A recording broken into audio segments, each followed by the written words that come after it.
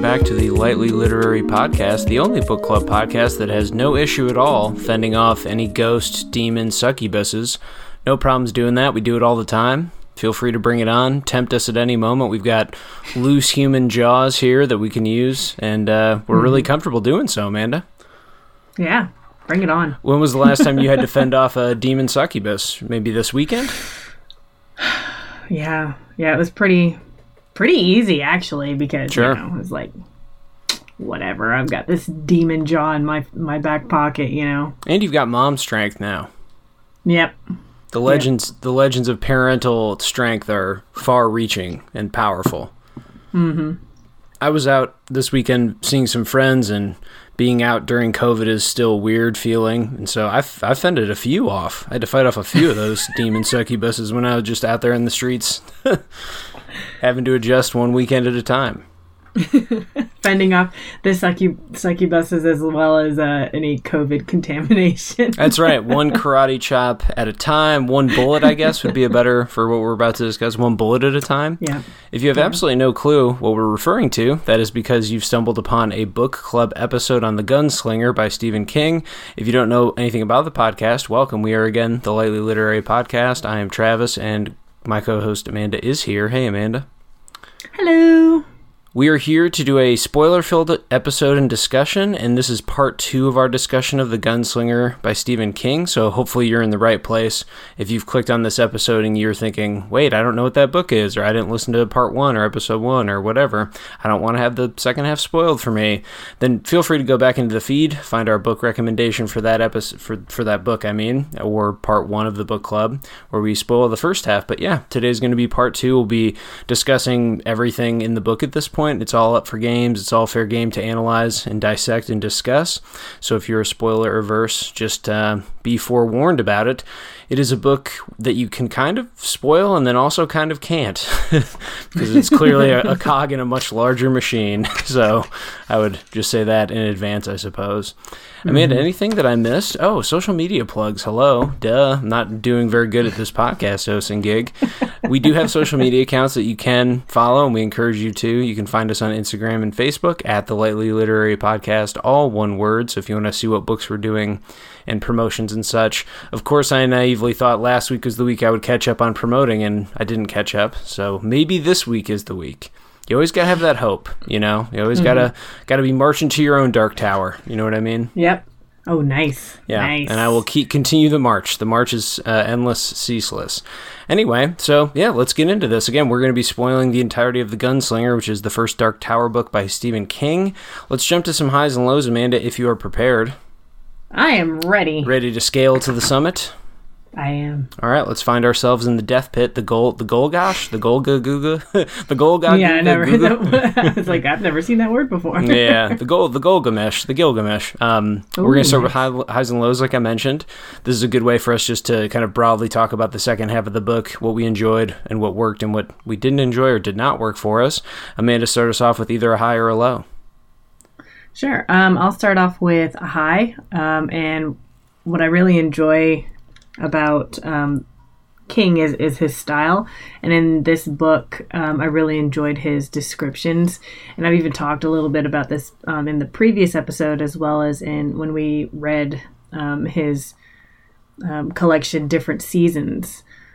He's great at creating atmosphere in his works. His descriptions are great at setting tone, mood, and setting. Everything is just beautifully done, I think. So I really enjoyed all this. And I read some reviews where they were like, oh, his language is so flowery and blah, blah, blah. I was like, it's meant to be in this case because it's meant to be this high fantasy, like full of tropes and everything. And I loved it so much. And so I pulled a quote from page 209 in my copy because I have a different version than you. Right. And so it says, he trailed off, unable to describe the change inherent in that mechanized noun, the death of the romantic and its sterile, carnal revenant, living only a forced respiration of glitter and ceremony, the geometric steps of courtship during the Easter night dance at the Great Hall, which had replaced the mad scribble of love which he could only intuit dimly, hollow grandeur in the place of mean and sweeping passions which might once have erased souls. This is when he was telling Jake about his coming of age and stuff like that. Jake was like asking him about it, and so Roland was explaining, kind of seeing his mom and Martin, who's like the betrayer. Right. Hold on, I have to sneeze. That's okay. Excuse me. So he was explaining that scene, and Roland is not somebody who's great at verbalizing. He's also not great at really understanding like complex thought or anything like that. He's a very simple soul in a lot of ways, and so this description is great because it's beautifully described, but also it just shows how Roland himself cannot quite grasp what it is that really bothers him about what he witnessed during that time. Yeah, totally. I think the writing is indulgent for sure, but you're right. Because it's evoking, and I mean, and clearly since the series has ended, right? Now, I don't know how it ends, or, I haven't read the other books, but he clearly did want to establish a true epic of scope and scale and everything. And so to have that language, to be investing in that, like you put it, like high fantasy sort of descriptions of much formality, kind of like grandiosity in a way, I think is fitting. And also he does it, and he weaves it pretty well with the Western tropes too, that he's playing up quite a bit too, the world, the bleakness of it, all of that. So I think for the most part it does work. I'll use that as a segue to a low that I thought I found. Now, it's odd, when I was racking up my highs and lows, and then also looking over some other things for this episode, I think I'm going to mostly be critical of it, but it's strange because I enjoyed reading it and kind of breezed through it. Had a lot of passages that I thought were intriguing and moments I enjoyed, but then for some reason when I was thinking back over it and rereading some stuff, I think I'll mostly be critical, I guess, but it's odd though, because it didn't feel that way in the moment, so not sure what the disconnect is there. Anyway, but I do think the writing though, when you go that aggressive with your tone, with your world building, and you want to be both, you want to indulge to set the mood, but then you also want to indulge at the same time to, well, you want to indulge in being ambiguous, basically. There's a lot of world building here, a lot of references that are purposefully unanswerable to a new reader, things that you cannot understand, references that will not make sense within the book ever.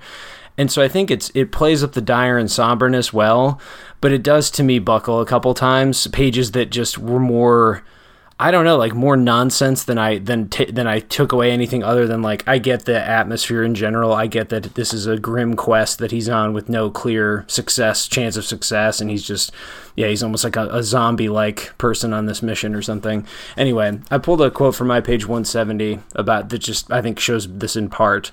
It says, "Finally they camped. No echo from the man in black returned to them. Perhaps he had stopped to rest too, or perhaps he floated onward, and without running lights, through nighted chambers. The sowing night cotillion, the Kamala, as some of the older folk called it after the word for rice, was held once a year in the Great Hall, the Gunslinger went. The proper name was the Hall of Grandfathers, but to us it was only the Great Hall." And then later, "According right as any spring dance surely is, the Gunslinger laughed deprecatingly. The insensate walls turned the sound into a loon-like wheeze. In the old days, the books say, it was the welcoming of spring, what's sometimes called new earth or fresh Kamala, but civilization, He trailed off, unable to describe the change inherent in the featureless noun, the death of romance and the lingering of its sterile carnal revenant." And then it's literally the quote you read. So before that, and I was going to pause there because, like, wow, you chose the same one. It works well, and then also, so there's two things, right? You get both references like Sowing Night Cotillion, Kamala, Great Hall, Hall of Grandfathers, New Earth. These are all capitalized nouns in my book, and maybe those just aren't in yours or something. And then to immediately go from that, so there is that difference. I know that we have two different editions. But then to get that, but also have things like that you have insensate walls turned the sound into a loon-like wheeze. You have the sterile Carl Revenant living world like you read. I think there is a way to balance those things, and often when you're presented in the same couple of short paragraphs with both a kind of tone-setting playfulness with the language, and then also you've got the proper noun, wall of proper nouns in front of you. It can be a tough line to walk and find the balance, and I just don't think the book finds it every single time. Also, again, though, the book is aggressively doing ambiguous world building that it has clearly no intention of answering things in this book, and maybe the series is just that way the whole time. And so I think if you're on board with that approach and you enjoy that and you don't need those answers, as I really don't, I think it actually works a lot of the time. And I think it sets the right, for playing up Western tropes in a dying world. It's, again, very bleak. It's very desolate and everything. The writing, I think, holds that up mostly fine. But I felt like there were passages. It's funny that we chose the same one for different reasons. But yeah, I feel like it did kind of buckle at times. And then again, I guess there's the issue that in this revised version that he did just include more language from later on in the series, I think. Yeah, so that I think ties in really well with my one of my lows that is also kind of a high for me. It was like, so this book is really campy, right? Like, I mean, there are just so many tropes in this novel so far. There's he's almost like a knight, right? So the knight's quest, the gunslinger's quest, there's evil magic, there's ladies in distress and ladies who are super murdery and seductive. There's even a damsel in a tower at one point, Susan. And there's, I mean, it's the Western tropes too, right? The gunslinger himself and the, you can just almost imagine he has like a Clint Eastwood like stare, Yeah, definitely. I believe an influence that he has acknowledged. Yeah. Oh, there you go. Yeah, I think he was like 19 at the time that he wrote the original, the one that I have. So yeah, these were 4 novellas that were published years apart too, and then he brought it together as a novel. So these are actually this is not even a novel in the traditional publishing sense. It's more in the how a novel might have been published in like 1900 or in magazines and snippets and stuff like that. So yeah. But I do like the campiness, actually. That does not bother me at all. I enjoy picking out those tropes and the archetypes and just kind of like appreciating those. I mean, I love spaghetti westerns for a reason, right? It's just yeah. I just love that stuff. But I will say that I do feel a bit weighted down sometimes with just how many allusions can fill up a page, including, like, for me, not so much the allusions to the world building that he doesn't elaborate on, because I only get like a couple of those in my version.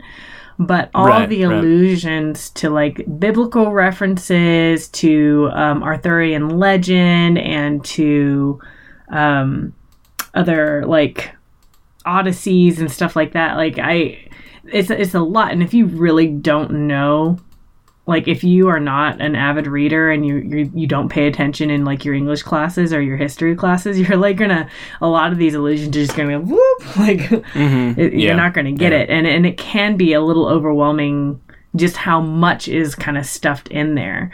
Right. But other than that, like the campiness of it is just something that I find quite pleasurable. I think too, the tropes it pulls from, especially from Westerns, I would say, which to me were the most dominant. Obviously there's other things here, like you said, very quest-like, pretty traditional knight type story, running on some kind of mission.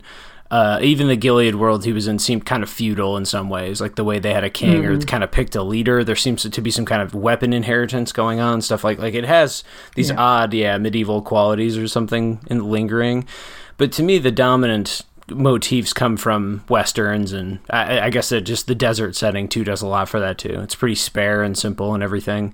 And so to me, when I am drawn to a Western, which is not frequently, like it's not a genre I enjoy, I do not like spaghetti Westerns. It's not something I've gone out of my way to like educate myself on in the world.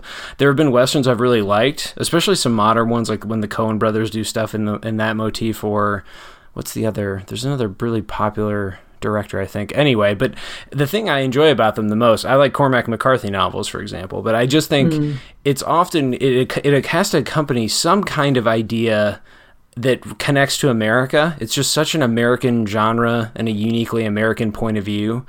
You could debatably say Tracks that we read is a type of, Western, anti-Western, though that was much more about colonialism, obviously. But anyway, I just think it has to be grounded in some kind of history helps a ton, because when you at least have some kind of idea, message, you have kind of an angle on history you want to maybe think through in fiction, then it at least helps, and the tropes don't feel as like assaulting or simple or something or boring to encounter. And in this book, I mean, I just think this is just such clearly a domino in a line of dominoes that I don't even think this book, when I finished it, I don't think it had a mission. It was just kind of like, I guess it's clearly such a part of a series, or I could see why. I read some things I think it was on the Wikipedia page, that he does view this as a book, the series The Dark Tower, and that it just so happens to be made up of 7 or 8 novels. But it's like, this is a book, not like these novels are not even meant to stand alone, really. And I think I got to the end of this one just thinking like, I guess I know a bit about Roland. It was kind of like an introduction to Roland and give you a taste of the setting, hopefully intrigue you with a couple of insights and a couple of the plot points and happenings and everything.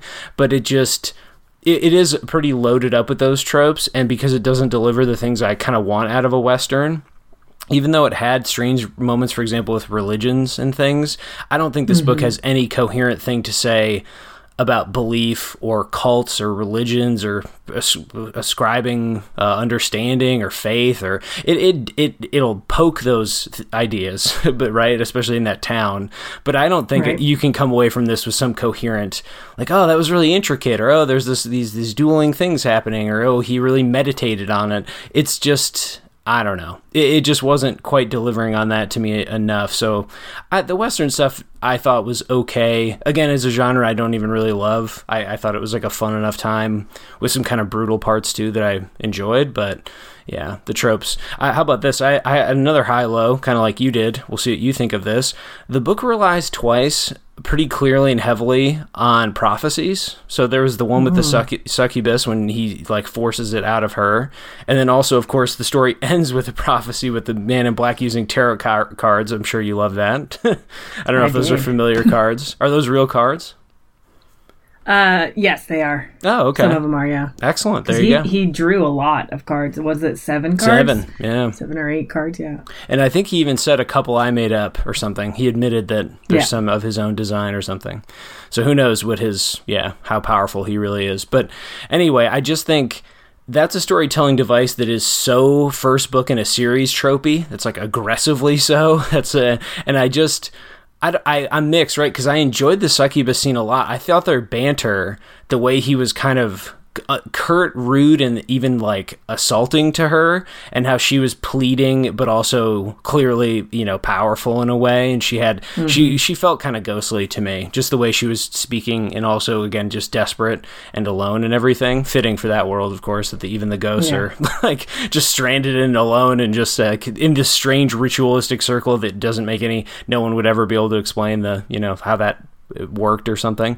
But anyway, I enjoyed some of that bantery stuff, but then you get to the end of the book and the book's conclusion is literally here's the next plot for the next probably book or 2 books or something. So it's just like, it just is another propulsion to be like, and now the series can keep going. But I don't think you leave with any clear notions or any clear ideas about how this world fell apart or how to salvage a dying world, or I don't know. It just felt very first book trope. Or let's get this fantasy series rolling. Here's some prophecies. I don't know. I'm not going to say that's amateurish to rely on that twice for really key moments.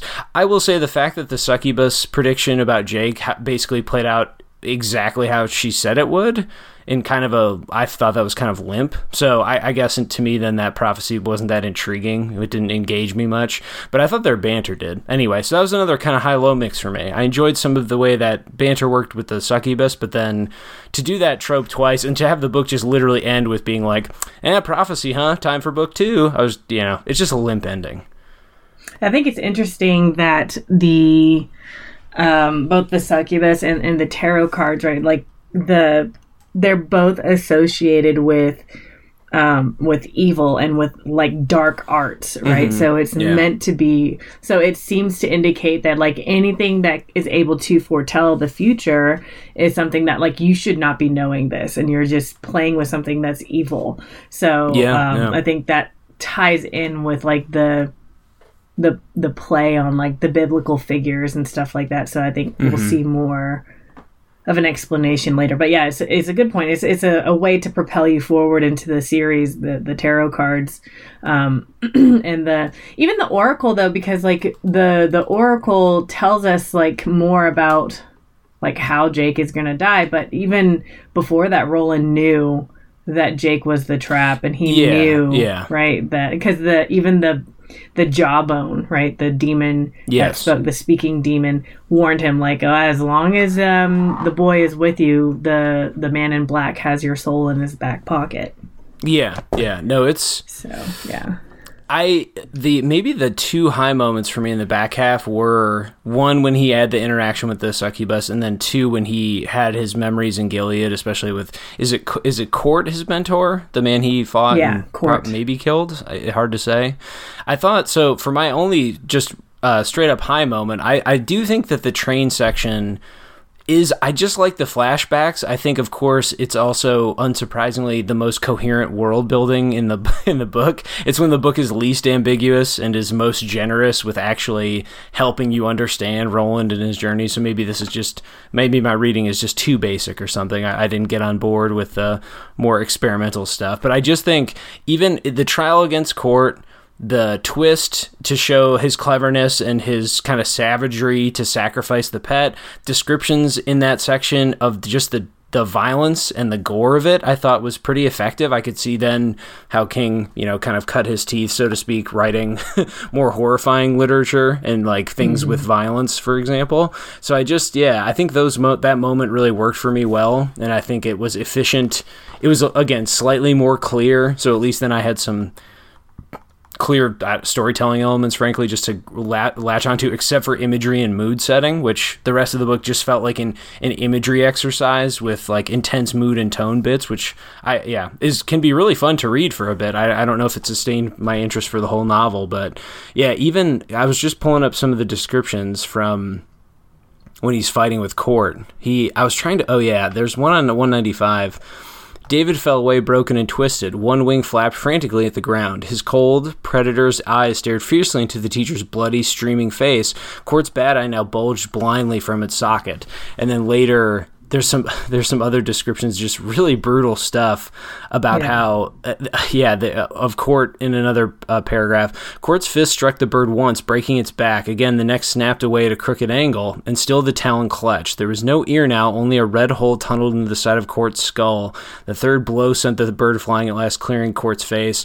And then there's just more. I guess I won't pluck more of them, but it's a little more economical. It's also less indulgent writing, I think, in that scene. Maybe because it's an action scene or something, but I think that chapter, though it was paced kind of oddly and had some strange moments too, and a real absence of Jake too, I think was kind of odd in that part.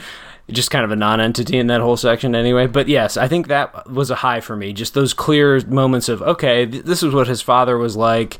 This is how he was raised. This is what the world, you get a hint of what it may have been like, or some part of it, this strange feudal world. So I think that was probably the high for me in the back half. Yeah, I did enjoy those bits as well. And the scenes with that particular scene that you were just describing, so brutal. It's just like, man, like getting through that. But yeah, so the other high for me is King's characterization, especially with Roland. And I think that this is really important for this novel because I look at this novel as like perhaps aside from the purpose of obviously like giving you some of the lore and like propelling you into the rest of the series, I think of this novel as like one of the primary purposes being to introduce the reader to Roland and to understanding Roland, because we see everything from his perspective. So I think that he did a really good job with establishing the character of Roland, because we know that he views himself as a romantic, and he kind of like delves into what that means. We know that he views his hands and his skill as both like a curse almost and as like a livelihood, right? Because once he reacts, he cannot stop himself from reacting. Yeah.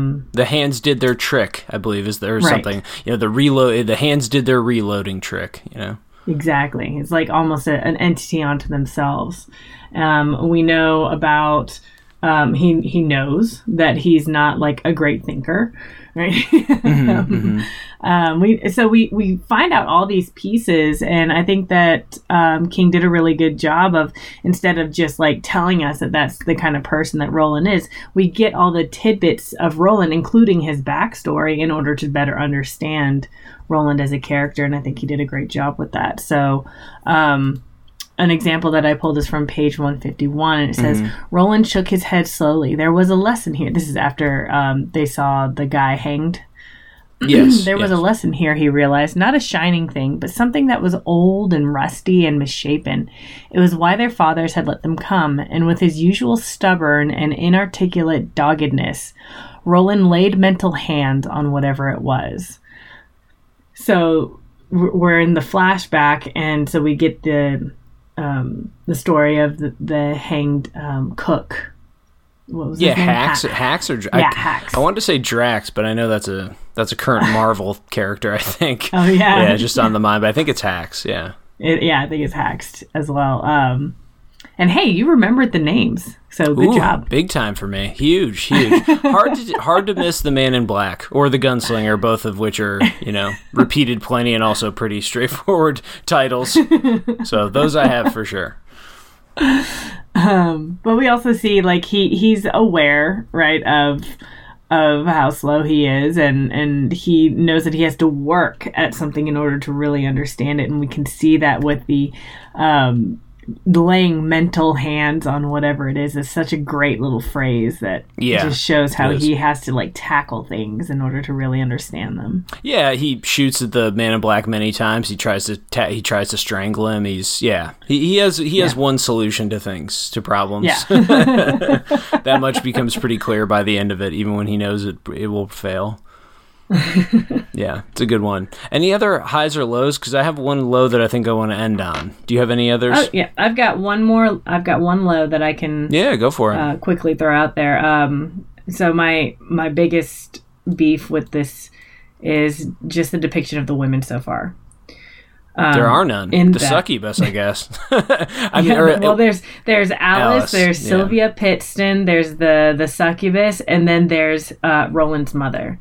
Right. All of these women are weakened by their need for men, for physicality. Right. Mm-hmm. So Alice, she wants to sleep with everyone. Right. Mm-hmm. She needs to fill that void. Sylvia Pittston is the most powerful character, kind of, because she becomes impregnated by the Man in Black, and she feels like she is all powerful because she's like pregnant with an angel. Right. Her I had forgotten about. I undersold it in that regard. I remembered Alice and the succubus scene, but of course. Yeah, and then there's the succubus, the oracle, who is both empowered, right? She feels powerful as she is having her way with Roland, but then she also needs it so badly, so she's also weakened by that. Yeah, so she can't. Lonely. Exactly. And then with Roland's mother, she has power in that she is the wife of Roland's father, right, who is like the head gunslinger or whatever, and she's also the mother of Roland, but then she is seduced by Martin, who's like the bad guy, one of the bad guys, and so she is then depicted anytime that she's in Martin's presence. The two times that we see them together, she's seen as like weak. Roland depicts her as very weak. Right. So we have like just women are only described in their relationships to sexuality and to the men. Right.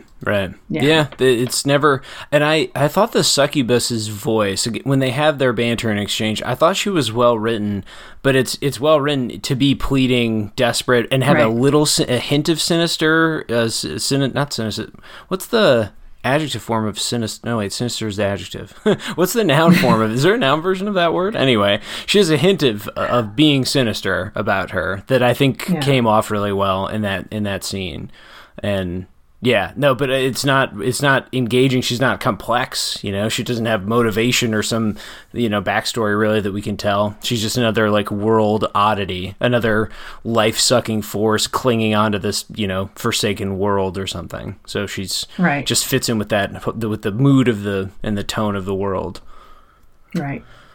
Yeah, no, that's fair. I think let's end with Milo. I want to do it on purpose because in terms of plot and just even Roland's development, it's probably the simplest thing I could say or ask. So were you moved then by Jake's death, which was almost directly and unambiguously foretold by the demon, by the succubus? Did that scene move you? I knew that it was going to happen, and we knew, well, I knew in my version anyway, that Jake also Roland...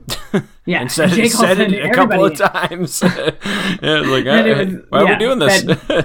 Well, Roland was like, you know, kind of playing with the idea in his mind that maybe he would let Jake live. Maybe he wouldn't have to make that decision. Maybe things would work out in the end, right? So there was always that little bit of hope that Jake would survive. But yeah, I mean, even though it was foretold, I think that it was still, for me, his final line, go then, there are other worlds than this. I was like, I know, okay, we're going to see Jake again. He's going to show up in another world. Yeah. To me, Jake as a character, as a part of the story. So I was not really moved. Maybe, and partially it could have been because it was so clearly. It's not even really foreshadowing when it's that direct. It was so clearly that reference that it was going to happen. But then also, they don't really interact much. To me, Jake is two things in the story. One, a way for Roland to mumble and explain some backstory, so the book gives you a clear sense of its world and Roland's history, Roland's story, obviously. And then the second thing, when he taps into Jake's mind in the first half of the book, when he meets him, whatever he did, kind of like mind reading. The other thing that seems clear to me now, and I won't say much more than this because I'll admit that when I finished the book, I did just go and read the Wikipedia page for the next book because I had a suspicion about what the book was going to try and do or how it would go about storytelling, and it was confirmed by that Wikipedia page. And it's just that, to me, Jake is such a clear plot device to introduce the idea of, like, oh, a regular-ish version of Earth that we know, a modern Earth, a modern America even, the series is going to go there. Roland will probably go there. And so they needed to set up just a character to show, like, oh, you're not in a different planet, like this is probably Earth or some version of it, if all the illusions weren't enough to, you know, the Jesus man wasn't enough to hint that. It's like very clear that, oh yeah, there's other times, including our time, and hey, we're probably going to dabble in that, and we're, you know, maybe we'll even visit that in this epic series. And so to me, it just felt more like a plot contrivance than a character moment. I think the falling of the train track and that whole the paragraph that describes Roland, his response as being automatic, you know, it's sort of like he said, it's like he automatically leaped across the gulf and just abandoned him, or it's the same writing that portrays him as kind of this almost mechanical entity, right, of vengeance and revenge. It's not even, he acts, you know, as you've described his violence, he acts so much without thinking that it's just, this is his quest. He's undeterred, right? He's unwavering. He's going to commit to that quest all the way. And so I thought that writing was pretty effective. But as a character moment and everything, I was just like, okay, well, you sucked the character backstory marrow out of him, out of the bone. Like you used him to dump Roland's backstory. A character could just sit there, be an empty vessel for that. And you alluded to the fact pretty clearly that there's a modern America or modern Earth that this story is going to dabble in the series pretty clearly. So it did not move me at all, I would say. It read more as just kind of like a plot fact, but I don't know, that was my response to it. I guess for me, I didn't read it as, like, I knew that that's also one aspect of Jake's character, but for me also, like, the emotional bond, which I know is, like, weird because we don't see a whole lot of communication, which is not Roland's style anyway. It's not like he's, you know, somebody who talks a lot. In the mountain, he does. You know, when he's starved and rambling, he tells him all about his childhood. Well, that was a way of kind of filling that silence, right? That Roland was saying that he had to fill the silence because they both knew what was coming. Yeah. But by laying bare his own past and stuff like that, he felt closer to Jake. And Jake, there were scenes like one-liners or whatever where Jake, like, he looks at him like a hero. Like when we look at Jake's life in New York, like 1970s New York, it's empty. It's very empty. He has no relationship with his parents, and they don't take care of him really. Whereas Roland, like, saves his life, only to later sacrifice it. But like, he saves his life. He teaches him things. He shows him like how to camp, how to do things, how to be a man. Almost, it's like a coming of age for Jake in a lot of ways. Yeah, which is why they have that bond, even though there's not a whole lot of discussion between the two of them. Yeah, it did feel empty to me, their relationship. He does save him from the succubus also, and there is a passage on page 140, their relationship gets its most development on that page, on my page 140, because it says something.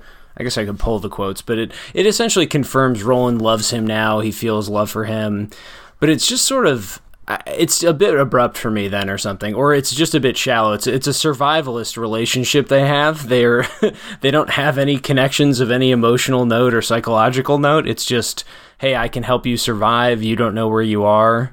Come with me, kid. And it just feels a little too passive to me. Jake just felt like a real non-entity. He did refuse to go back on the train car when they made that one like pit stop. And so I thought there might be some more conflict between them there, that we could maybe Jake would have some more to say other than, Jake's conflict with him. It comes back to the prophecy, basically. Like, I know I'm going to die. Right. Why are we doing? It's like, can't you? I don't know. Maybe it's because he's in some kind of afterlife or something. Jake is. I don't know if that's true, but wherever he came from or however he got here, it's clearly just making him. He just feels a bit hollow to me. Like, I don't think he knows where he is, and his character doesn't. It's just kind of passively in this world. But yeah, I'm glad the book committed to that, I suppose. He does. It says on 140, like I said, it says, the moonlight of Jake's face reminded him again of a church saint, alabaster purity all unknown. He hugged the kid and put a dry kiss on his cheek, knowing that he loved him. Well, maybe that wasn't quite right. Maybe the truth was that he loved the kid from the first moment he'd seen him, as he had Susan Delgado, and was now allowing himself to recognize the fact, for it was a fact. And then the black man, or the man in black, laughs from far away. Anyway, yeah, it's maybe just too abrupt for me or something, but it didn't. That scene definitely didn't affect me. Also, we can litigate this. Did he sacrifice the kid, or did he just choose to save himself? Like, could he have saved both? To me, the way the scene read, the collapsing of that whole thing, it's like he couldn't have had it both ways. Either they both die, or he gets to live, because the kid had already fallen. At least that's how I read it. Maybe I, misread the action or something, but it didn't seem sacrificial to me. Like, he obviously chose not to try and save him, but the whole thing was coming down, so it's...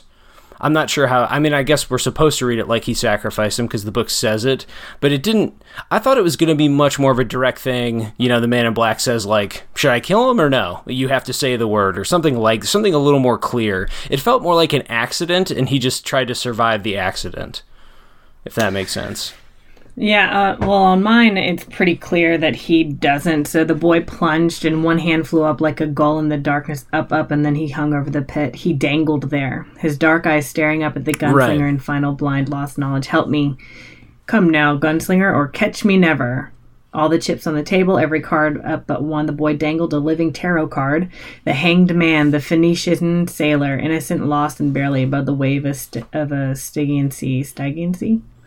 Yeah, I think that's right. And then, so he's between, so Roland had jumped, and he's looking back at Jake, who's hanging on the edge of the pit. Is the train track structure not collapsing?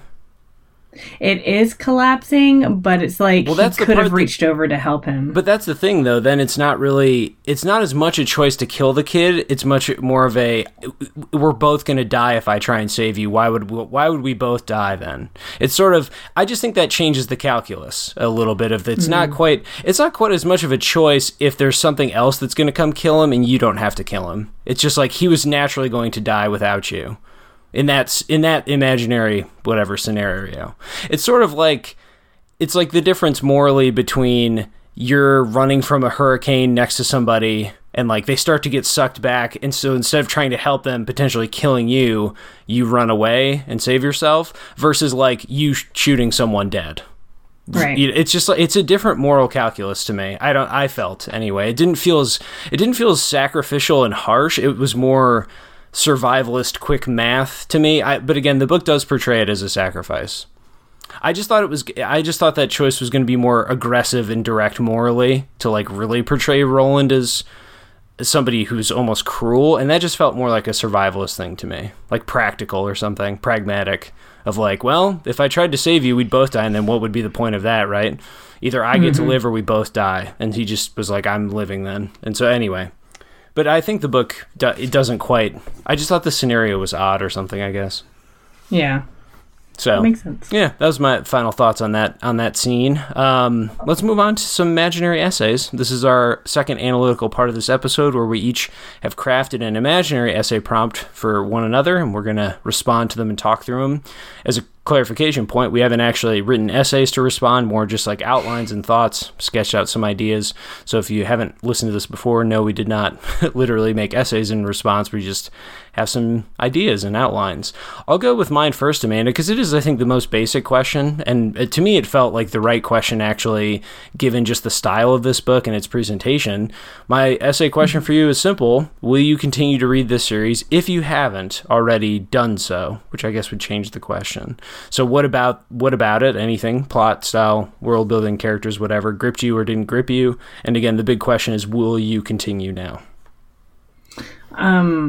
Yes. So I have read the drawing of the 3 and Gotcha. The one after that. But again, that was like years ago. That was, such a long time ago. So I don't even remember what happened. And I think given the epic scope, because it goes to 7 or 8, I think it's still a fair question then. Because it's still, you're still staring down another at least probably 3,000 pages if you did want to, see it through. Which I definitely do. I think it would be well worth the read. So for the plot, I love the Arthurian quest, actually. I think that is such a classic fantasy storyline that pulls us through, but the writing is what really makes it shine. So we have, familiar archetypes that I could, go through and enjoy, but also there's like new things that are thrown into it that make it even more enjoyable and new ways to describe.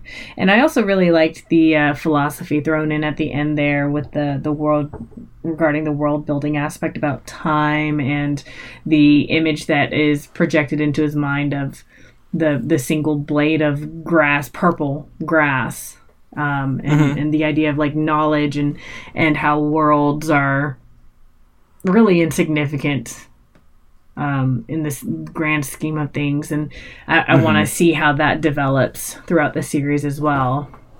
So I enjoyed that. And then of course, like with Stephen King style, I enjoy his stuff. Like, this is the other book that I remember reading, which was the Eye of the Dragon, was his other like high fantasy, very much Arthurian quest type novel, and I remember enjoying that a lot as well. And I just love the way that he writes. I think that even though he does a lot with foreshadowing and stuff like that, which can seem a bit over the top and overused, it doesn't bother me, and it just, his style of writing to me just is really enjoyable to read, and it's really engaging because I get both, like, there's a lot of action going forward, and there's also great descriptions of the things in the world and of the main character, at least. So I enjoy all of that. As far as the world building, obviously there's going to be so many worlds to discover because we've already been introduced to like 3 worlds, right? We've got Roland's past world, which is nothing like the current world he's living in. And then we also have Jake's 1970s New York. So we've already encountered like 3 different worlds in just this one novel. So and we know that there's going to be like time jumps and stuff like that, which affect what world we're going to be in and stuff like that. Right. That's all in the future too. And I find that that's going to be really interesting to read as well, and to see what other worlds there are related to this earthly world, I guess. There's a lot to unravel, which I look forward to unraveling. And as far as characters go, like, man, like Roland is a cold badass, right? He is definitely on a mission. He will sacrifice anything. He's very plotting when it comes to everything he does.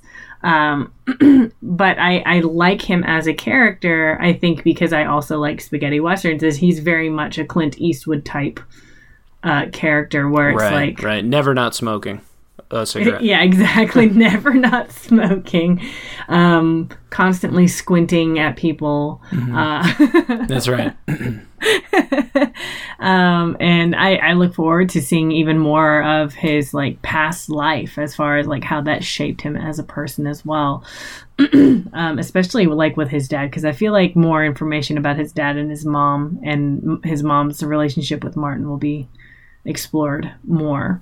And Jake, I feel like we're going to see him again, and I'm wondering too if, like, with the betrayal, if he's going to become like an adversary, or if he's going to be like, because he's kind of depicted as a saint and like a martyr and all that stuff, will he be forgiving and be like a Jesus-y type figure, where he, you know, comes back, meets him in another world, and is like, all is forgiven, let's be besties again. So I'm kind of interested in seeing how Jake shows up later. I think that's fair. Yeah, I will say that I'm pretty confident that I won't. I did spoil some things for myself out of curiosity, especially with the next book. I didn't read the whole summary, but I was very curious. I guess I don't want to say too much more as to not spoil that book, at least for people who might. Here's, I guess, what I'll say. I was curious, given Jake's prominence in this story, if a lot of the rest of this series would be going in some way, either back in time or a parallel universe scenario or whatever, to like modern America a lot. And it seems like that's what it's going to do, like quite a lot of. And that for some reason does not compel me. I felt like this world...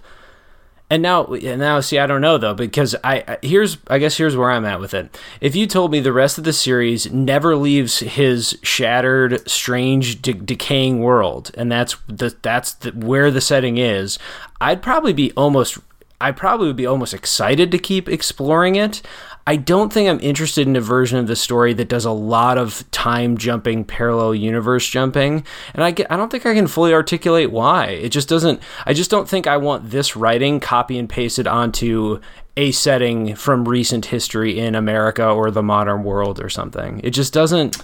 That does not excite me in any way, and I don't think I can fully articulate why. But if you were to tell me, like, he's in wherever you want to call it, Gilead, this universe thing, wherever he is, wherever you want to call it, that would entice me quite a bit, I think. But I think and I've also heard the famous anecdote about the Dark Tower series, of course, is that King had an accident in real life, like almost died, and then wanted to finish the series. And then apparently he like writes himself into the series in some strange way. That was before reading this, which I had never had before. If you would have asked me anything about it, that's the one anecdote I would have known, because it's kind of so famous that there's like one of these books, he's like a character in the books. He's like, and he's like, I guess, I don't know if he's making the story in the story then or some weird thing, but yeah, there's some strange, he does like really strange things connecting this to real life and then not doing that and some kind of stuff like that. I don't know if I'm interested in going that meta with it. If this was like a self-contained universe or something and maybe didn't want to go quite as ambitious as I think it might want to, I think I'd be more interested, but it does seem, the sprawl of it to me feels maybe a little bit too much for what would grip me, I think. I do remember in one of the later books that I read, I do remember specifically, for whatever reason, a covered wagon. Like going through a desert again, and a covered wagon and some like oracle spheres of some sort, like glass balls, and like another another skull of some sort, but like a longhorn skull. Well, this, I guess I'll just mark as a quick spoiler, but to spoil the plot setup, not to spoil anything about it, but the setup of the next book, which is even spoiled in this book, which is, as the man tells him, you got to go do these 3 things. There's 3, I forget what he calls them, doors or something. He's like, there's 3 things. You go find them, you do the 3 things. Well, those 3 things are, he goes to New York City at different periods of time. And that was the part to me where I was like, if it was... I just want this world to be its own thing, and I guess we're just never going to get that, right? Because from the outset, you can tell it's kind of weird Earth from the references and all the lullaby and all that stuff.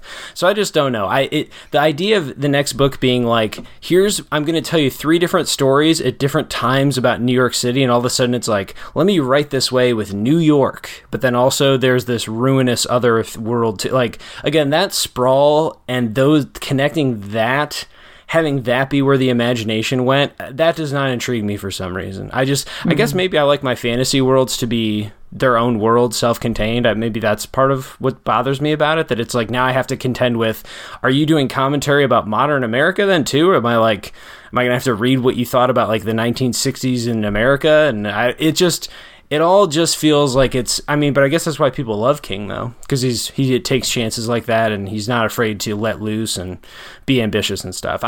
But when I saw that, because I was curious, like, okay, what's the, where are we going? What are we going to be doing if I kept reading? That really left me cold. That whole, like, premise of just him, like, showing up with his guns, just popping into, like, modern America. I'm just like, not interested, really. I'd rather have him in his own setting or something. I don't know. But it does seem properly ambitious and strange and everything, so it'll definitely be strange. yeah definitely. And I won't say much more. I wouldn't consider anything I really just said spoiling, because it's more of the setup than anything. Cool. Any other thoughts on continuing the series? Nope. All right, feel free to throw your question my way. I'll do what I can. I came up with a super easy one for you. Is Roland a hero or an anti-hero, and why? Yeah, so I consulted the Penguin Literary Dictionary for this one, mostly because I think even my own definition of anti-hero would be a little bit culturally skewed, and I think our term is not the academic, like the way people would say that is not the way that academics would define it, I think is an important thing, because as the Penguin Literary Dictionary notes, being an anti-hero isn't about being violent, aggressive, or even like rude or cruel or mean or something, to put it in a simple way, which I think is how we think of it. We just think of like, if you're an asshole, but you're also the main character, you do important things in the story, you're an anti-hero. But that's really not what anti-hero gets after, at least, again, not in the, I guess, more high-minded literary traditional sense. This is what Penguin says about it. The antithesis of a hero of the old-fashioned kind who is capable of heroic deeds, who is dashing, strong, brave, and resourceful. It is little doubtful whether such heroes have ever existed in any quantity in fiction except in some romances and in the chapter kind of romantic novelette. However, there have been many instances of fictional heroes who have displayed noble qualities and virtuous attributes. The anti-hero is the man who is given the vocation of failure, which is a critical, I think, definition. Right? The anti-hero is incompetent, unlucky, tactless, clumsy, cack-handed, stupid, or even buffoonish. It has an ancient lineage, and then they just do the Penguin thing where they list like 50 examples and kind of walk you through the history of that. Given all of those adjectives bandied about, I think now Roland's quest here is clearly a failure, or at least it's like up in the air. He doesn't kill the man in black. He doesn't reach the tower, but he has another thing to go do, right? He's got another leg of the quest. So I don't think we could say his whole thing was a failure. And he's highly competent at this mission of vengeance that he's on, mission of, as we learn, revenge, right? Because it's pretty clear. I don't know if is it Merlin or Merton? The version of him from before, the Man in Black? Martin. I don't know if he killed his father. I think that's what the story implied. Did it ever just say that? It didn't actually state it. Okay. No. Some betrayal happened, some wrongdoing, and he's clearly just seeking revenge for that, roughly speaking. And so he's just he's relentless. He's like a movie, monster villain, or he's like a serial killer like Jason Voorhees or something, because he's unwavering. He's dedicated to his quest. So I think he's actually a pretty clear-cut hero. To me, then, the twist of it is not that he fulfills those anti-hero attributes, but he's a hero, but just in a ruinous, disturbed world. And so he comes across, of course, to us as readers in our world as maybe anti-hero in that pop culture sense. But I think because his world is out of time, or however they phrase it in the book, like it's past time, it ran out of time, whatever. It's like it's a detritus kind of, slapdash world of just like broken bits. I think that because he's operating in that world, it all feels very anti-hero-ish, but I think he's a pretty clear-cut hero. I'll run through some of the examples or things I pulled for this. We know that he is ridiculously capable and competent with his one profession, which is shooting the guns. So, yeah. Or as like survivalist, right? Because he knows how to ration resources. He's disciplined. He can survive in the wild. He like has basic competence and all that stuff. He fires the arrow into the dark to measure the water. It's just like he's like basic survivalist Western man, and Yeah. And on page 70, I won't read all these quotes, but there is a quote about him. He fires the gun without thinking. He shoots 12 bullets off seemingly instantaneously, and then he kills 40 people in that gunfight in the town. He's almost like a maniac. There's a quote in there that says he was screaming the whole time but didn't realize it. So he's almost bloodthirsty. Yeah. It seems like almost manic. Anyway, so we know he's capable though. It's not like he's unskilled and buffoonish or clumsy. So that doesn't work. We know that he has a history with, if not cleverness, at least resourcefulness. The fight with Court, I thought, was the story's clearest moment to like really give us a bit of Roland. He's ruthless. He's going to be clever. He's relentless. He obviously did this trial before he was supposed to, so he's a bit brave or reckless, to take your pick, depending on how you interpret that. On page 120, his father does call him. He says something like, "You're not as smart as the other kids. You're not clever like them. You don't figure things out, but that'll help you. We don't need you to be a moral agent. We need you to be kind of a blunt instrument." But even then, I think within the story, he's, again, if not clever, he's at least resourceful, and so that, to me, seemed heroic. He knows how to maneuver things. He has a strategic-ish mind of sorts. Mm-hmm. We know that he's brave or courageous, or pick your other adjective. On page 204, he fights off hordes of the enemies in the dark caverns. He doesn't lose himself. He gives Jake clear commands. He's like a battle strategic mind. He's what do they say? What's the cliche? He's sort of calm in the face of danger and in the presence of fire. I feel like there's some cliche I can't think of right now.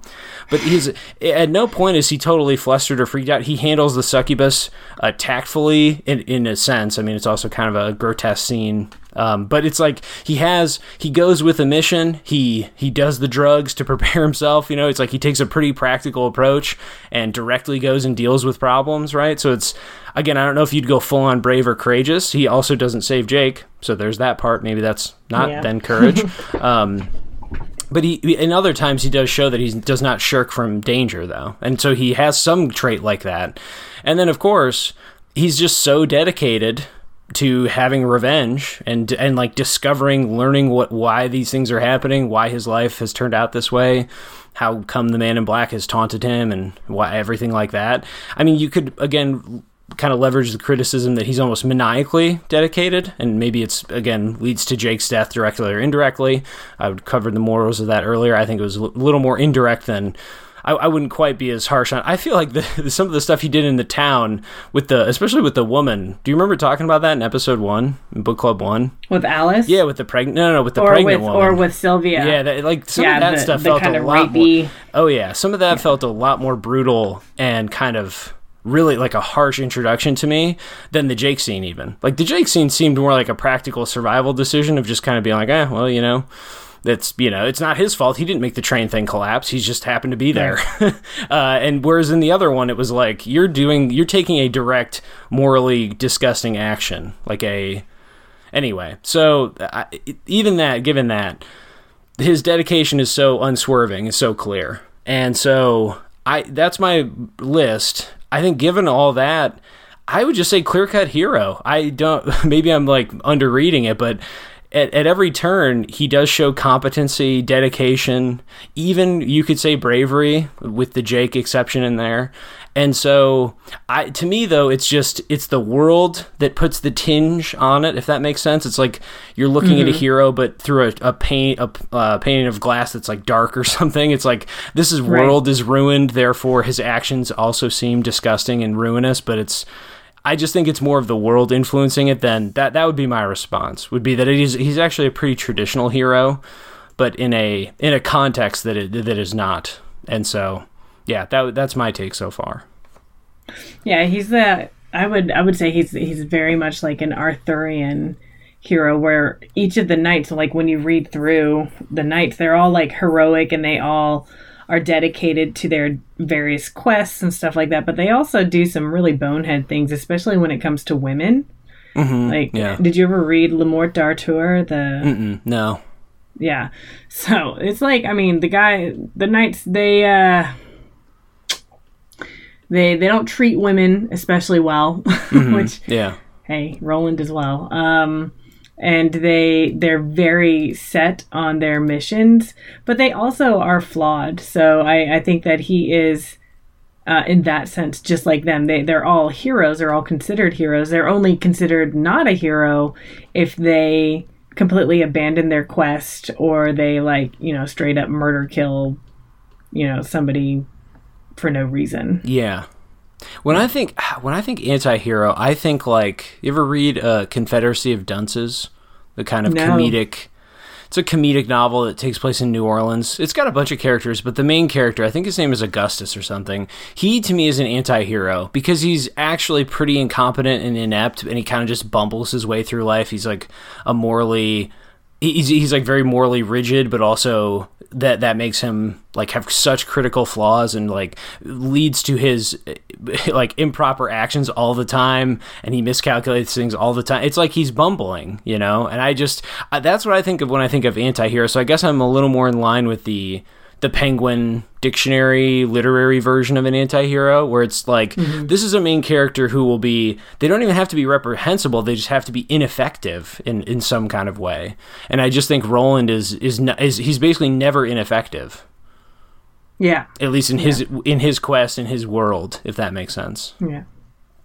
And so, that's my reading on Roland. Though I think, I like the question because I think it also gets to something simple that the Penguin thing cleared up for me, the dictionary, cleared up for me, which is just, I think our definition of anti-hero these days in pop culture just means like a person we don't like much or something, or like an asshole, which I think he is those things. So it's like, you don't have to like him, he is kind of an asshole, and maybe even more repugnant than that, depending on, in book club when we talked about that scene, it's a tricky one to unpack though. It's a very odd scene. So I'm not even sure if we did it justice, but we definitely tried. So, but accepting that or ignoring that one, I think he's otherwise just like kind of an slightly uninteresting, like you put it, badass who's just kind of a dick or whatever, or is kind of just curt. And it's like, I could see why people would be like, oh, he's an anti-hero. And it's just like, no, he's just kind of a silent, aggressively competent hero. Anyway, any other thoughts on that question?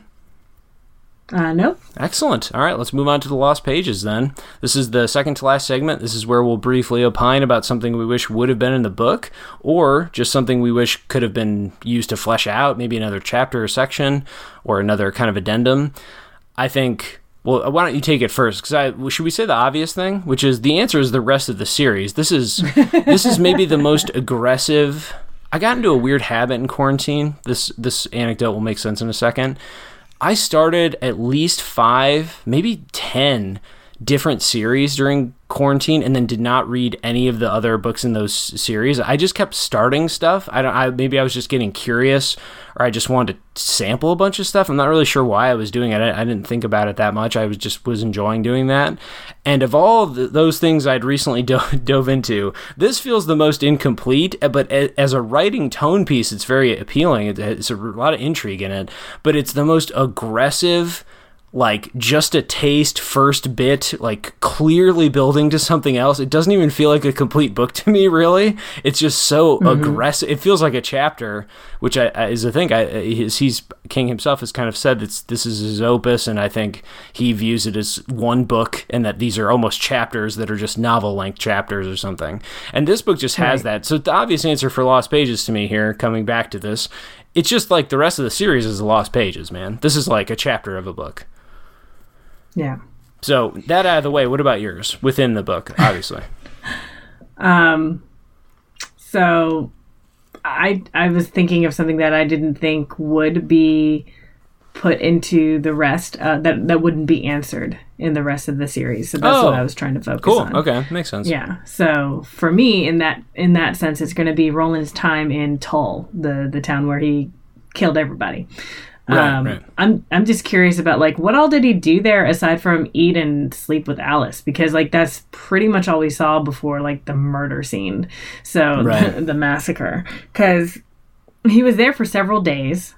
Even though time is kind of funky, we know that he was there for several days because it was stated that it had passed for quite a while. And then Alice also, and he felt the urge to continue on his journey, but then Alice asked him to stay and he agreed to stay. Right. So I'm like, why is he staying for this girl? Like, what's going on between them other than just sex that he's like, okay, yeah, sure, I'll stay for a little bit longer and postpone my quest. Those hamburgers. He's refueling. So I'm just curious about that and curious about like what did he do? He's like supposedly he knows, right? He says that he knows that there's a trap, that there's some kind of trap, and he's like, is Alice the trap? No, it's not Alice. So like what does he spend his time like kind of figuring out what the trap could possibly be? Like does he just sit in the tavern all day? I don't know. For me, I was just kind of like, what's happening here? Because it's just the only scenes that we see. He eats, he sleeps with her, he goes to Sylvia Pittston's sermon, and then he kills everyone. Right, that's it. Right. But he was there for like at least a week. It would be fun to have more time with Sylvia and the townspeople, because the sermon, from there, the action kicks off so quickly, and it's such a turn in that storytelling, that plot and that storytelling moment, that I think more world building in regards to, well, what religion is this exactly, and how else do they practice? What other traditions, rituals do they have going with this? Would have been nice. Yeah. My obvious answer to this is going to be just more time in Gilead. Another 50 pages. You could sprinkle it in anywhere. It could be when he was in Tull. Oh, these townspeople remind me of this town I visited once. Oh, these just anything more from that. Those sections worked really well for me, and maybe they worked well because they were so brief and tantalizing. Then maybe in that sense, King actually found the right balance. But it just, I don't know if the wasteland itself was ever going to help us meaningfully understand the world, other than that this is a wasteland that King depicts, I thought, pretty well, like for the most part. That tone, that mood, that hopelessness, ruinousness, all that stuff works well, I think, pretty much the whole time. But I just think then more clear-cut world building, give me something to grab a hold of in a slightly more helpful manner, would be the obvious answer for me. So just more Gilead stuff. Obviously, so this is like the childhood book. I'm assuming in the next couple books there will be more like when he's a young adult. Now that he's got his guns, he passes trial. What does he go do? What does a gunslinger do? I guess other than just enact violence, which maybe they're just sheriff's deputies of this world or something. So I don't expect that, but just more childhood tidbits. Things with his family would be nice. Maybe get a slightly clearer sense of how the kingdom is run there and what exactly that society felt like. Which again, there's teases of it and hints, but that would be my pick for sure. Yeah, that's. I think that's going to be stuff that we encounter later in the series, which I'm looking forward to when I read. For sure, yeah, the rest, definitely. Sure. Okay, let's wrap this episode up with critical assistance. This is when we go outside of ourselves to other critics or people writing thoughts, blogs, whatever. This today will be a video for me. Anyway, we'll reach to a critic and talk about what they thought and kind of reflect on their ideas about the book, see what they think. Amanda, why don't you start us off? What did you pull for critical assistance on this book today? Sure. I pulled from a site called Fantasy Book Review. Oh, clear enough. And the person who wrote this review gave it a 9.5 out of 10. Okay. And his name is Floresiensis. Oh, is that a username or is that a last name? I don't know. Maybe it's a handle. I don't know. Okay.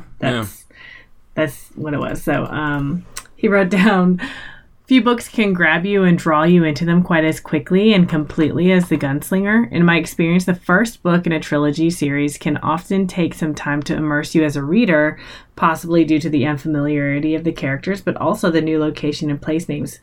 This is especially pertinent for high fantasy titles, but this book hooks you from the very first page, from the very first sentence even, And then he goes on to talk, like, analyze the first sentence. So I thought as well, I agreed with him in that, like, the first page when I read it, I was like, oh yeah, this is great. I'm going to enjoy this. Like, immediately I knew that I was going to enjoy this novel. Just from, the first line and the second paragraph, I was like, this is great. Yeah, So. it's in my cursory looking at criticism and doing some other, just looking around to see what people thought of it. It maybe has earned a weirdly, and I think it's also because fans of it, who probably end up obviously committing and finishing the series and everything, it's got a weird first sentence-itis reputation of people being like, this is a masterpiece of a sentence, or it's like, it does an effective job, and it is intriguing. There's some elevated reputation where I'm kind of like, okay, maybe people are a bit too complimentary about this sentence, but yeah, it definitely has. People who buy into it seem to think that it's masterful in setting things up. Mm-hmm. He goes on to say, I hold King to be a master of the art of storytelling and characterization. His books can often be hefty tomes, which leads to cries of filler and padding from his naysayers, but I've enjoyed almost everything I have read of his regardless of size, and that brings me to an interesting point. It is sometimes forgotten that King is every bit as good at the short story format as he is at the 1,000-page epics, and the Dark Tower series showcases his skills at both mediums. The Gunslinger is a relatively short book, around the 200-page mark, and absolutely perfect for those wondering if the Dark Tower series might be for them. It can be read easily in a day, and there is not the abundance of world building and characterization that marks the beginning of many epic fantasy series. These vital ingredients come, of course, but gradually at key points during the tale's progress, and never at the cost of momentum. So I agree with the idea that it's not... the Gunslinger is not going to be an overload of lore or anything like that, and that he does do a good job of kind of like sprinkling bits of information throughout. And I agree, I think that you might not completely agree, but I agree that the lore information, the information about his past and everything, does not interfere with the progression of the story itself. It does not seem to make the story slow down at all for me. No, I thought it was fairly readable. The thing that adds density to it, I tried to pull a quote for this earlier, is when it tries to do, hey, we're going to do some slapdash world building. Maybe not even, again, I think it's intentionally vague, so maybe not slapdash, but kind of really light, just noun dropping, but then also King wants to indulge in his writerly pursuits and his rhetoric too. Those two things, when they don't mesh, I think it's pretty awkward, honestly. It's like you're trying to both comprehend some reflections or some kind of digest some kind of, again, rhetoric, some figurative language or something, and then also it's just some random nouns that you know are never going to be mentioned again, or they one more time in the book, or but I do think it read well, yes. And it's weird, like I said at the beginning of the episode, it's strange because when I was filling out the outline, when I read the book, I enjoyed it pretty well and liked it and thought it was pretty readable, had some memorable scenes in it and everything. The character work I was maybe more critical on, but yeah, in the end it was kind of like, yeah, okay, I enjoyed this. But yeah, looking back, for some reason I was more critical in this episode than not. But yeah, I would agree to that for the most part. Yeah. And then he also says that the Dark Tower boasts some of the best characters in fantasy. So Ugh. I was like, I don't know. Like, I think Roland is a really interesting character, and I think the Man in Black is an interesting character. But as I stated before, like, the women are just, like, not great. It's yeah. not great. Well, that's telling, because that's the series. This is a classic. This is a review from someone who has clearly likes the series and has probably read it. Right. So that's a crucial distinction. That is not a sentence that reviews this book. That's a sentence that reviews 4,200 pages of a thing. Yeah. And so maybe yes, but this book definitely does not. That would be my take. Yeah. And he says, my advice is simple. If you're not sure whether or not to embark on the Dark Tower series, then I recommend that you give The Gunslinger a go. It is a great little book, and if you are anywhere near as captivated as I was, then you are in for a treat, as the next book, The Drawing of Three, is my favorite of all, and sure to cement an ever-increasing love affair with the series. So I thought that was a good recommendation, because I agree. Like, if you want to see if the rest of the series is something that is interesting to you, you know that the style is going to be the same. So if you enjoy the style of it, you like that kind of pulpy, really romantic throwback to like questing and stuff like that. If you're a D&D fan, right? Like you might enjoy this series. Yeah, I'm hesitant. I think I'll let you read the next one and then fill me in, because as soon as I learned that plot outline I discussed earlier, I immediately paused myself and thought, I think the things this book series is going to attempt are not what I want it to attempt.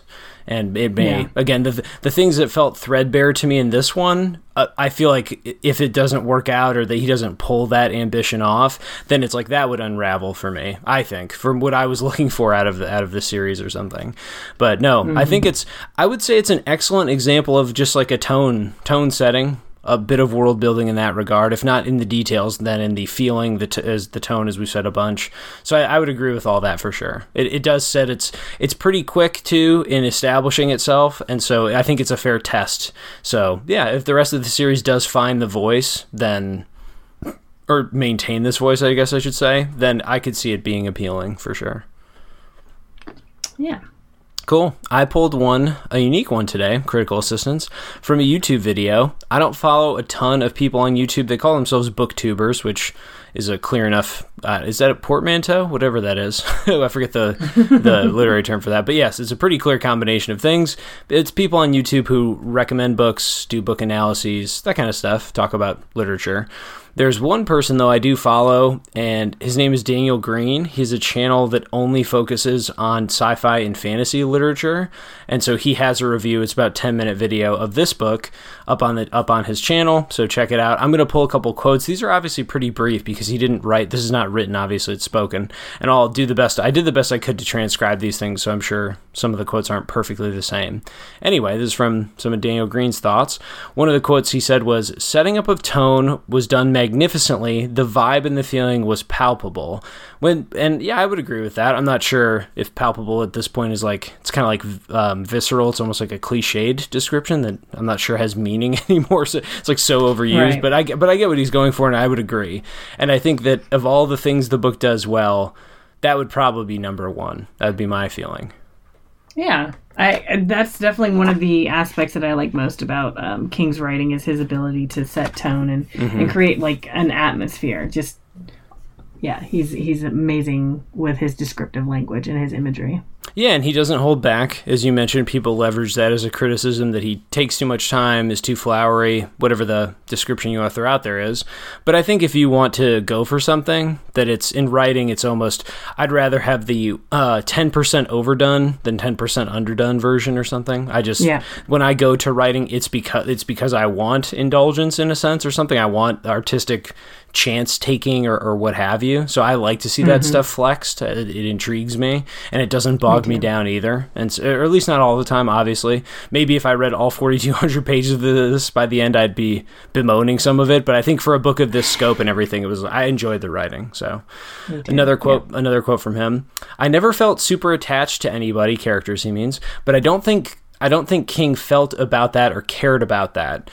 I agree. I think Roland does make for a pretty intriguing study by the end. I did not think The Man in Black was that interesting, but just because I think with the Joker in our culture, we've gotten so much Joker in the last 10 years of pop culture that I just don't think a cackling, detached villain is that intriguing anymore. And I don't think The Man in Black did very much beyond just kind of being a wry, again, cackling, detached, sort of almost disinterested, but clearly has a lot of power, but is just sort of, operating above it and not quite a chaos agent in that same way, more of a taunting type of thing.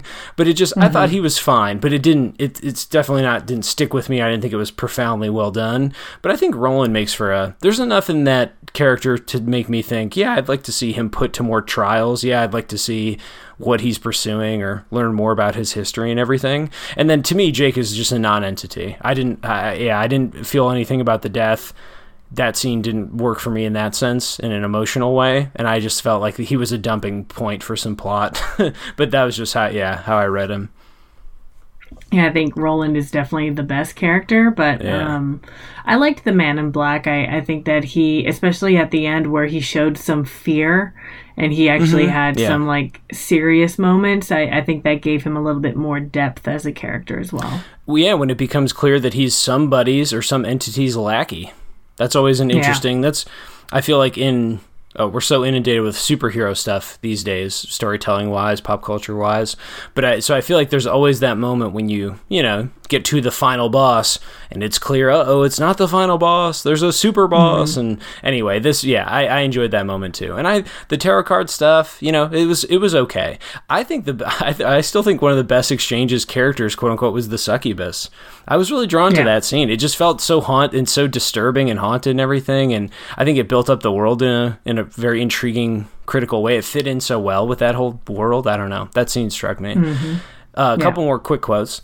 There's a quote. "There's something about the way King tells a story. It's all very grandiose while still falling flat. Like a war veteran is making up stories and telling them to you. There's an underlying feeling that lacks authorial investment."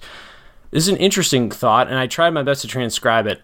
The beginning of this, I thought, had said it pretty well, because this is clearly, especially in its world building, very grandiose. Like it's trying to establish a lot. There's some complexities here the story clearly is not going to explain to you. The falling flat part to me is just, I don't know. There is, and I think it maybe is because Roland is intentionally a pretty flat character, doesn't undergo a change in this book, doesn't seem interested in that. He's literally flat in the literary sense. And so, and I think there's nothing wrong with that even, and I think it made for good scenes and memorable stuff and descriptions and everything. A character doesn't have to undergo some profound transformation for a book to be good, or for the character to be good. But it does lead to an odd combination, where it's, as a reader, you're so caught up in like an intricate web of understanding, and the character that you have in that world, who you're walking through the world with, is clearly just done with it all. It's like there's this very complex, intriguing thing around him, and he's like, I don't give a fuck about any of this. Like, I'm just trying to find this man, and I'm wandering, and I'm just doing my simple mission. And so it is a strange combination. The war veteran analogy I don't think makes any sense, to be fair. I just pulled that because that's how he followed up the thought, and I was like, I don't really get what that means. But I think the beginning, the grandiose, while it still had a flatness to it, that rang true to me. Yeah, I agree with that, but the underlying feeling lacking authorial investment, I was like, It's interesting, yeah. What do you think about that? I don't even know what he means by that. What that not even King is invested in the story of Roland in this book? Is he trying to point to the fact that this is just like a throwaway novel as an introduction to the series? I think if that statement were to be, well, there could be that. I was thinking that if that statement were to be really aggressively unpacked, or we really put him to it or something, I think it would come back to characterization again, just because it is kind of a flat book, not of uninteresting characters, but there's not some super dynamic relationship other than debatably the kids and their trainer guy, Colt or whatever his name was. That's debatably the most dynamic, like back and forth, interesting conflict-based relationship. Because again, the Man in Black thing is not, even at the end when they have their chat for a while, it's pretty amiable and kind of, it feels... It has moments of characterization, obviously, in it, but it also does feel pretty world-buildy to me. I think it also suffered a little bit from, like, first book of a series-itis, where it's just kind of like, am I meant to be reading into their character dynamic, or am I meant to be, like, looking at this prophecy, thinking ahead, trying to wonder at the clues and tease at the world and whatever, anyway. So I think that was maybe where he went with it, in that King pulls back on his characters or something. But I don't, you don't write an opus like this and say that they're not invested. So yeah, I don't. Right. I did pull that quote. The war veteran analogy also, like, I don't get where that. I'm not sure how that. Maybe by grandiose he means the veteran has experienced something really intense, so they want to convey it. But then the flat part would be that they're like holding back, or they're nervous or something, like they don't want to go back to that space. I'm not really sure. It was the beginning that I really agreed with. The back half I was more like, anyway, interesting.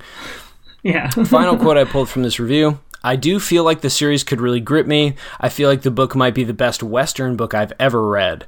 So my thought on that is, I do agree that as a tone piece for a series, and even as just a quick character intro for Roland, not that it's a quick book, but that it's so dedicated to him. Yeah, I think it could really grip somebody. It's worth at least trying. I think the best Western I've ever read, I don't even really like Westerns that much, and I would strongly say no for me on that one. Though I admire, and we covered this, but I admire that it really leaned into those tropes, motifs, and I think it did right by them. So I think it's a good Western book. It may be even great. Some moments I think are great, but the best Western book I've ever read, I would say no. But anyway, that's the final quote. Any thoughts? Nope. Yeah. And of all the things it was tugging on in terms of tradition, the Western elements again did kind of pop. So keep going, Gunslinger. Keep wandering the waste. We'll see what you stumble upon. We'll see what you find. All right. Any other thoughts on The Gunslinger by Stephen King before we wrap this up? Nope, I'm good. All right, cool. Well, we're going to now end the Lightly Literary Book Club podcast forever and become a Stephen King podcast. And we're going to do we're going to read the series, tackle it all.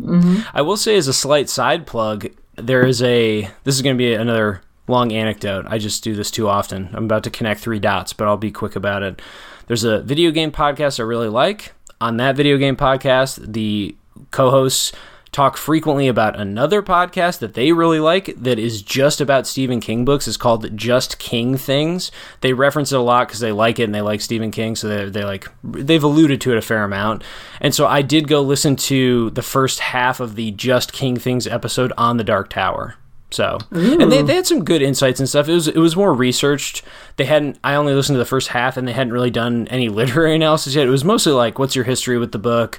What do we know about its publication? What do we know about King and his thoughts on it and all that stuff? They hadn't really gotten into the nitty gritty yet, but I'm looking forward to it because I actually stopped because I was like, I don't want their ideas to pollute mine. Like, I'd rather us do this. Yeah, that's a good call. It's like, I want to make our episode. I don't want to like rehash their talking points or what have you for the literary stuff.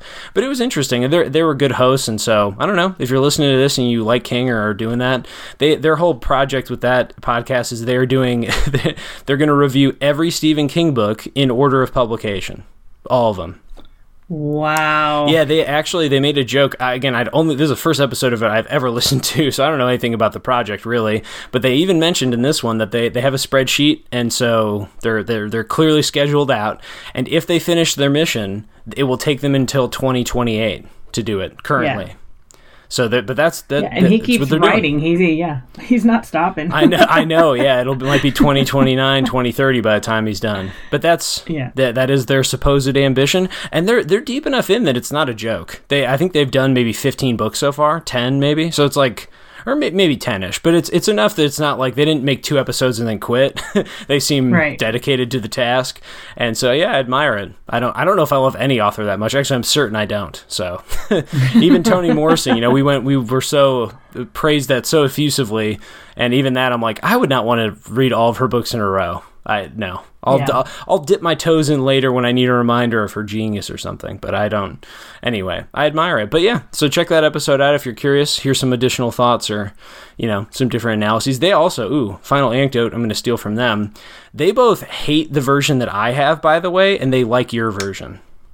Interesting. Which is funny though, because they have classic fandom vibes about them, because they also say like basically nothing's really that different, but they also don't like the one that the revised one. They said it's basically like, I got the updated Star Wars where George Lucas wouldn't stop tinkering, and you got like the original filming of Star Wars. That was the analogy they made. Wow. Apparently in the fandom, yours is the more popular edition and stuff.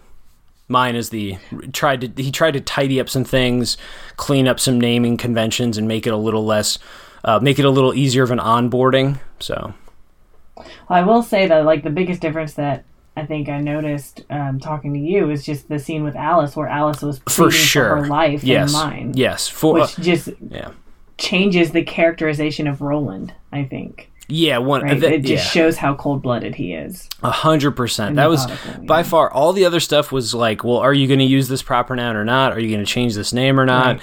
And some subtle stuff in between. I think he's just trying to bring it in line with the series, because I think he changed course a little bit. So it's like, okay, now that I know I'm done, now that I know it ends this way, I'm going to go back and tweak. and, make it all line up. It feels like that to me. But yeah, the Alice moment, to be, of all the things we stumbled into, 100% by accident. We had not researched that before we started, which became clear in episode 1. So, but anyway, that was by far the biggest change to me, emotionally, tonally. So anyway, Just King things. Check it out as a side plug. Any other final thoughts, Amanda? Nope, I'm good. Excellent. Well, we have been, as always, the Lightly Literary Podcast. We do have other books coming up in order. Allow me to tell you about them briefly here. The next 3 books we'll be doing, in order, are Field Notes from a Catastrophe, Man, Nature, and Climate Change by Elizabeth Colbert, Burnt Shadows by Camilla Shamsi, and True Grit by Charles Portis, which I just decided on, so that one's locked in now and confirmed. I won't describe them here. Feel free to do some searching online, or as always, just keep your eyes on the feed, because we do book recommendations for every book we cover before the episodes go up. So just look out for those and see if they'll intrigue you. We thank you as always for listening. Rate and recommend us. Spread the word, send up the bat signals, or what would Roland do? Leave a message in the sand. I don't know. Use the ash from your fire to write something on a wall or something. I'm not sure. Use a jawbone to trace lines in the dirt. And as there you go. Yeah, that's how I do it. And as always, we will see you between the pages.